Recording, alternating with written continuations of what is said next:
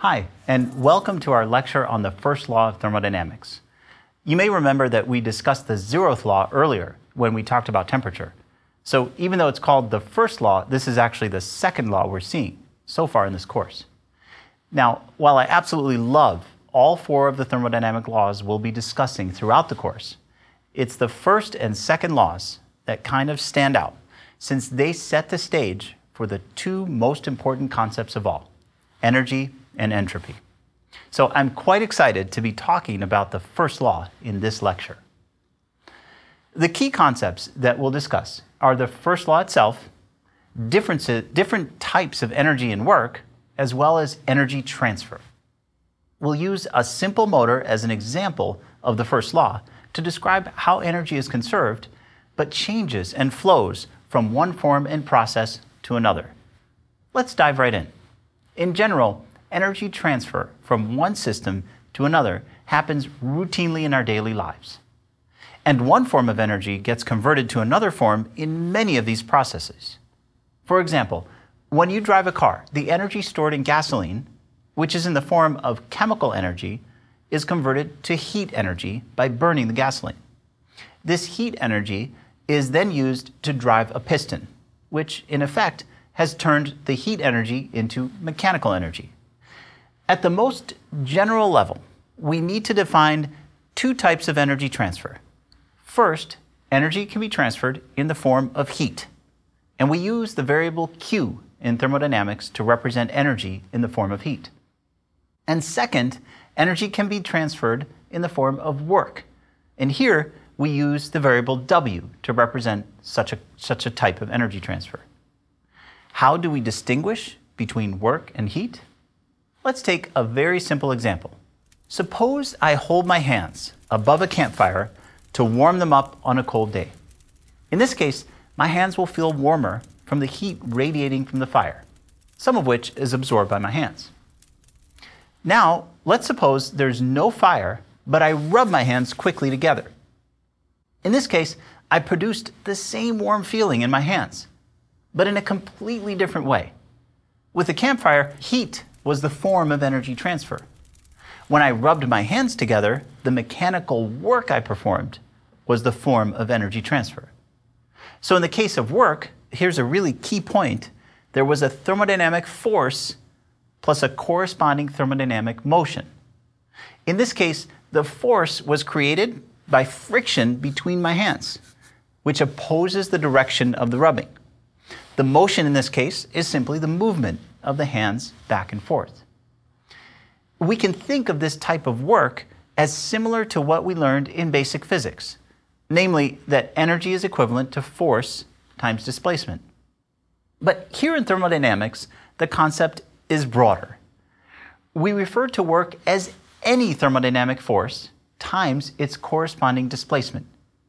This can be a friction force times a distance displacement, as in the example of rubbing our hands, or, as in the classic example used in introductory physics, a mass attached to a spring. But this work term in thermo has many other forms. And in fact, as we'll see, in thermo, we account for all of them, or at least all of the ones that matter for the problem at hand. And we'll need to go far beyond a mass on a spring to describe most realistic scenarios. Let's illustrate this point with a simple example. Suppose the only work term we know about is that of force times distance. In that case, would we be able to describe the energy processes going on for this weightlifter? When this person holds the weight above their head like this and stays perfectly still, are they doing any work? Is energy being expended? Of course, the answer is yes, since for any of you who have tried it, you know how hard it is. But if the only work term we know about is force times distance, then since the weights are held still, no work is being performed. The motion part of our force times motion is zero. But as we know, even though no work is done with respect to the weights, the body is doing a whole lot of work. Each muscle cell's contraction is generated by billions of molecular machines, which take turns supporting the tension caused by the weights. When a particular molecule goes on or off duty, it moves, And since it moves while exerting a force, it's doing work. So work is done by one molecule in a muscle cell on another. There's a transformation of energy, but it is taking place entirely within your own muscles, which are converting chemical energy into heat. Throughout the course, we'll be adding these different thermodynamic work terms to our repertoire, ranging from chemical work to electrical work to work done by entropy. As we'll learn, each type of work can be described by a thermodynamic force term times a displacement term. And in each case, the work is part of the overall picture of energy transfer in the system. Okay, so that's our initial discussion about work. But what about the other type of energy transfer I mentioned, namely heat? I mentioned in the hand warming example that heat would be transferred from the campfire to the hands. Let's get a little more specific. In a way, the first law of thermodynamics itself can define heat for us, but I'll come back to that in a moment. For now, let me state that heat is the workless transfer of energy. In other words, it's energy that transferred without any of those work terms I just discussed. A really important thing we need to know about heat is that it is energy transferred during a process. Heat is not a property of the system. This is true for work as well. Heat and work only refer to processes of energy transfer. Now, because that's so important, I'd like to make it my repeat sentence for this lecture. Heat and work only refer to processes of energy transfer. This means that we cannot, or at least should not, make statements such as the following. This system has 100 joules of heat. That's an incorrect statement, since while heat is a form of energy, it only refers to energy transfer into or out of a system, not the energy content of the system itself. And this is a good time to take a look at our demo for this lecture. Even though it's perhaps the simplest electric motor one can make, it's a system that helps bring to life a bunch of different forms of energy transfer. So in this lecture, we're talking about the first law of thermodynamics, which is a statement of energy conservation. What I'd like to do in this demo is talk about the different forms of energy and how they can get transformed from one of those forms into another. So let's start with this. I think you all know what this is. This is a battery. But what can we do with this? Well, you also probably all know we can power just about anything. We can power lights, we can power motors, fans, computers, cell phones, and so forth. But where did this energy come from in the first place? And how is it stored? Well, the way it's stored is in terms of chemical energy. That's inside of this battery. And what happens to that chemical energy when I hook it up to, say, a light, is that it gets transformed into electricity. And then that electricity gets formed into light energy. When the battery is empty, if it's rechargeable, I can fill it up again with more chemical energy. And just like I can do a lot of things with the stored chemical energy inside the battery, like power the lights, motors, and so forth, well, there are a lot of ways I could fill the energy inside of this battery back up. Like I could plug it into a wall. But I could also use mechanical energy, turning a crank, to provide electricity to fill the chemical energy back up. So there are lots of different pathways for energy to flow. And that's kind of what I want to show you today. So the first example that I'd like to show is one where we have this device right here, which is a piezoelectric. And in this one, what we can do is we can use mechanical motion to convert directly into electrical energy. So as I strike this piece of piezoelectric, what happens is I get a little current in these wires. And what you can see is that here I've hooked it up to a light. And so when I hit it with my finger, the light goes on. Now, what I'd like to do is, so that you can see this more clearly, is I'd like to lower the lights here in the studio just so that you can see that we get a little tiny amount of energy when I hit this piezoelectric.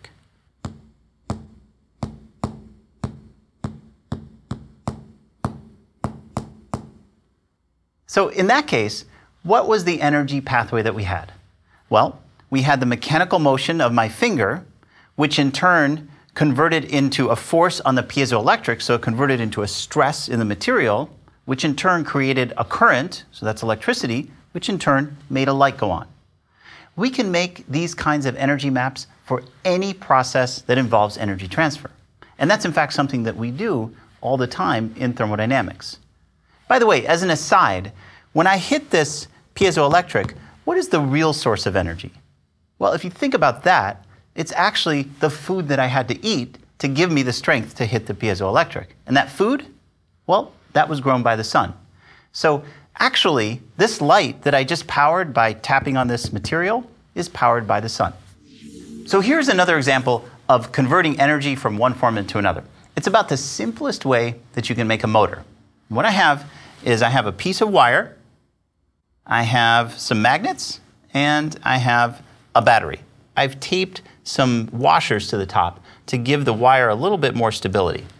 And what I'm going to do is I'm going to put the battery on top of the magnets like that, and then I'm going to put this wire on top of the battery. And you can see that it starts spinning. So I've actually made a motor. And what I'm doing here is I'm converting chemical energy into electrical energy, which goes through the wire and makes magnetic energy, which makes the wire spin, which is kinetic energy. So those are the energy pathways that give me this motor.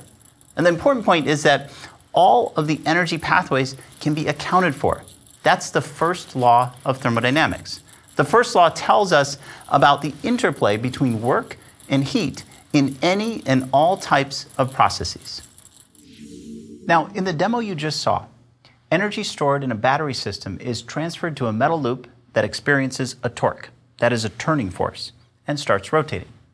Here, we're converting one form of work, that is electrochemical, to another form of work, that is mechanical.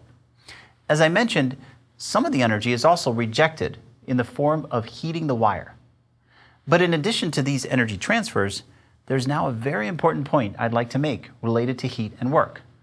Namely, that there are many different ways or paths that one can take from the initial state of the system to the final state. And as I mentioned before, heat and work are path-dependent quantities. In our demo example, let's consider the state of the wire loop. In its initial state, the loop is stationary. In its final state, it's rotating. One of the ways we used to get the loop from its initial state to the final state was by using electrochemical work from the energy stored in the battery. But another way to achieve the same result is by manually using my own muscular force. In other words, I could just spin the loop with my finger. Here, I'm converting mechanical work of my finger to mechanical work of the loop. That's a very different path, but it results in the same initial and final states. That is, the loop not spinning to the loop spinning. And yet, another possibility would be to heat up a gas in a container connected to a piston that then rotates the loop. In that case, I'd be using heat to do mechanical work, and again, the same initial and final states would occur, the loop not spinning to the loop spinning. Basically, there are infinitely many ways to go from the initial state to the final state. Heat, remember we call it Q, may or may not be involved in many of these processes. So one could use a combination of heat, Q, and work, W, in many different ways to achieve the same end result. And Q and W will therefore have different values depending on the process I choose. This is the reason why Q and W are called path-dependent quantities. They do not depend on the loop's initial and final states. If they did, they'd have to be the same for any process you chose. And speaking of something that only depends on initial and final states, remember from our last lecture on the ideal gas law that this is precisely what a state function is. Two of the variables we discussed that are state functions are pressure and volume. Here, we can conclude that heat and work are most certainly not state functions, since unlike pressure and volume, which are path independent, heat and work are path dependent. Okay, so now we're at a very exciting point in this lecture, since we're equipped to develop the first law of thermodynamics. Now that we know energy transfer occurs in the forms of heat and work, or Q and W, the question we ask is, can we connect these variables quantitatively? Let's look at the three possible paths I described just a moment ago to reach the final rotating state of the loop, starting from its initial stationary state. One case involved the battery's energy, one my finger, and the other heat to get the loop to spin. As I mentioned, in each of these cases, very different amounts of Q and W are used along the path. But is there some combination of Q and W that is a constant for any process chosen? It turns out the answer is yes. If we were to experimentally measure the simple combination of heat plus work, or Q plus W, for each of these paths, it would be a constant. It remains the same for all of the different processes. That's pretty cool. And it tells us that the quantity Q plus W depends only on the two states of the system, its initial and final states. This means that Q plus W must represent a change in an intrinsic property of the system. And because it only depends on the initial and final states, it is also a state property. It turns out that this quantity, this change in a system's intrinsic property, is something we've discussed before, back in our lecture on basic thermodynamic concepts. It's defined as the internal energy of the system, or the variable U. As a reminder, internal energy is a quantity that measures the capacity to induce a change that would not otherwise occur. It's associated with atomic and molecular motion and interactions. In basic physics, we learn that total energy equals potential plus kinetic energies. Now, we must add this thermodynamic internal energy term U, which if we want, we can think of as a kind of microscopic potential energy term. Remember our example of a glass of water and a glass of ice sitting on a table. Both systems are at rest and at the same height, so the gravitational potential energy and kinetic energy of both systems would be zero. But the systems are, of course, very different, since one is a liquid and the other a solid. It is the internal energy that captures this difference. And you can see why this concept of internal energy is so important when we bring heat into the picture. If I apply heat to the ice, it will melt, changing its phase and completely changing its properties. But during that process of heating, the kinetic and potential energies of the system would still be zero. Internal energy allows us to describe the changes that occur in a system for any type of energy transfer, whether from heat or work. And those energy transfers are exactly what the first law of thermodynamics keeps track of. The first law of thermodynamics states the energy conservation principle. Energy can neither be created nor destroyed, but only converted from one form to another. Energy lost from a system is not destroyed. It is passed to its surroundings. The first law of thermodynamics is simply a statement of this conservation. Now, stated in terms of our variables, the first law reads as follows. The change in the internal energy of a system that has undergone some process or combination of processes we write as delta U. The delta here just means the change in the variable U. So you could think of it as the final value for U minus the initial value for U over some process that a system undergoes. That delta U is equal to the sum of the heat and work energies transferred over those same processes. Written out, the first law is delta U equals Q plus W. Stated in simple language, the first law says that a change in internal energy is exactly accounted for by summing the contribution due to heat transferred into or out of the system and work performed on or by the system. Now, in order to use this equation to solve problems, we need to define a sign convention. Unfortunately, different thermodynamics textbooks actually use different conventions.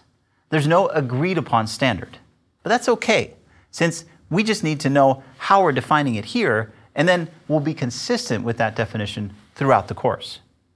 So the sign conventions I'll adopt for this course are as follows. When heat is transferred into a system, we say that Q is positive. And when it transfers out of a system, Q is negative. Similarly, when work is done on a system, it will be positive. And when work is done by a system, our convention will be that it is negative.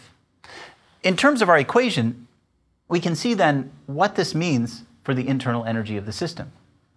Suppose heat transfers into the system, but no work is done during that process. Going back to our hand warming example, this would be the case if the system is our hands and the energy transfer process occurring is that the system is being warmed over the campfire. In that case, the sign of the heat transfer is positive. And the change in internal energy of our system is Q plus W, so delta U will also be positive, since W is 0. On the other hand, no pun intended, if I rub my hands together, then I'm doing work on the system, so again, the change in the internal energy of the system would be positive. In that case, Q is 0 since there's no heat being put in or taken out that does not involve a work term. Now remember, I mentioned that the first law itself can be used to define heat. We can see that pretty clearly simply by looking at the equation of the first law. Since the change in the internal energy of a system during some process is equal to the sum of heat and work energy transfers, this means that heat can be defined in the following way. Heat is the workless transfer of energy stored in the internal degrees of freedom of the material.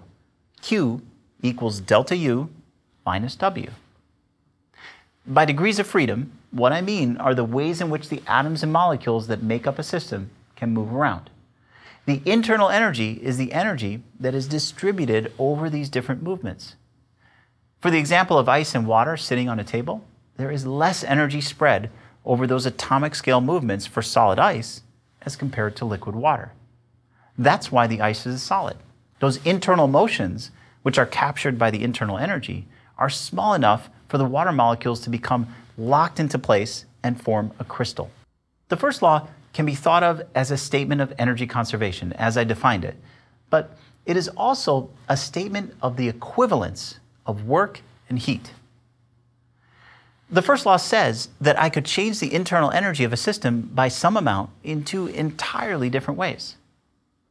Suppose the internal energy of a system, U, is increased by 5 joules during some process. So delta U equals 5 joules. This could be accomplished by performing 5 joules of work on the system with no heat transfer at the boundaries of the system.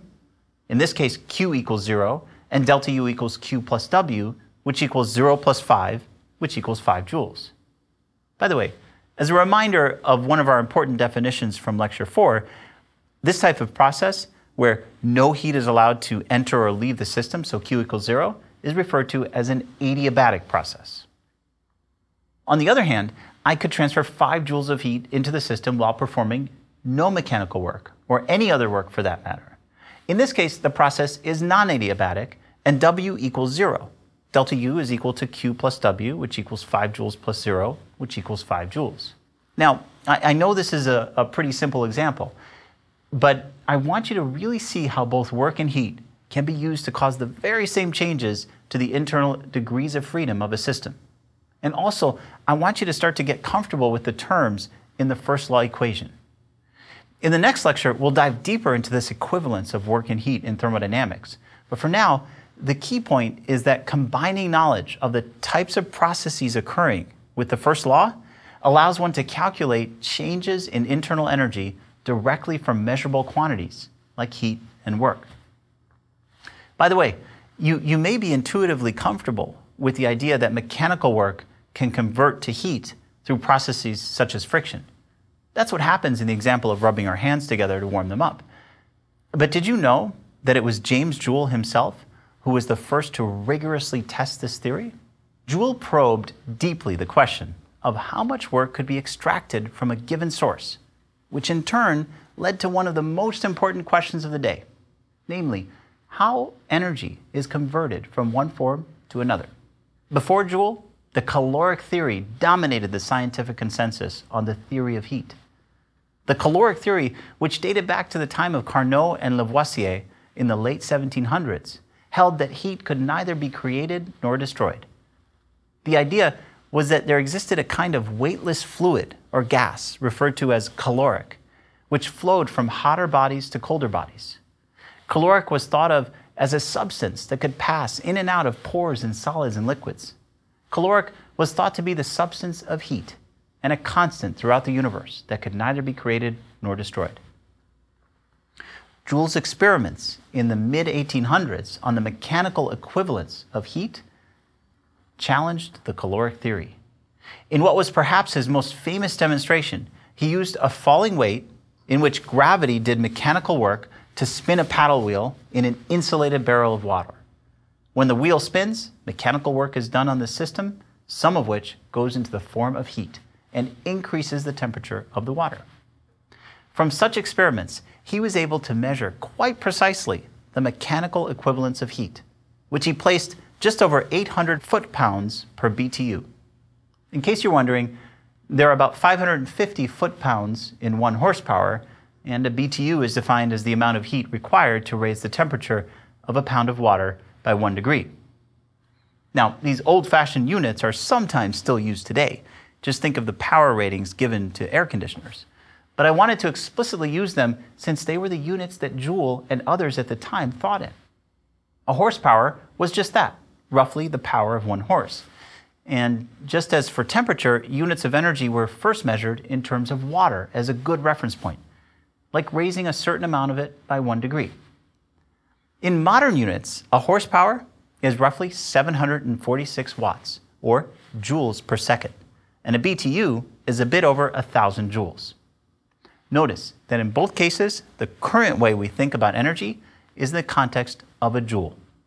This illustrates how important James Joule's experiments were. They did no less than set the stage for the first law of thermodynamics to be developed. Following Joule, many other scientists confirmed that all forms of work, not just mechanical work, can be converted to heat. So now I'd like to conclude this lecture by returning to the first law and the example I showed you of the electric motor. As I described, chemical energy converts into electrical energy, which flows through a wire that allows a magnet to exert a force on it, doing magnetic work, which is then converted into the mechanical motion of the loop, or mechanical work. In each of these processes, some heat is generated. So W of one form converts to W of another form, plus some Q. As long as we account for each type of energy transfer, the first law states that the internal energy of the system equals the addition of all Q and W terms. And that brings me to the following question. For this motor, if I just let it go, what is the final state? In the end, where does all of the energy and work go? Well, let's take a look. If I let this motor keep on going, we know that the loop will keep on spinning in addition to heat being generated until the chemical energy of the battery is exhausted.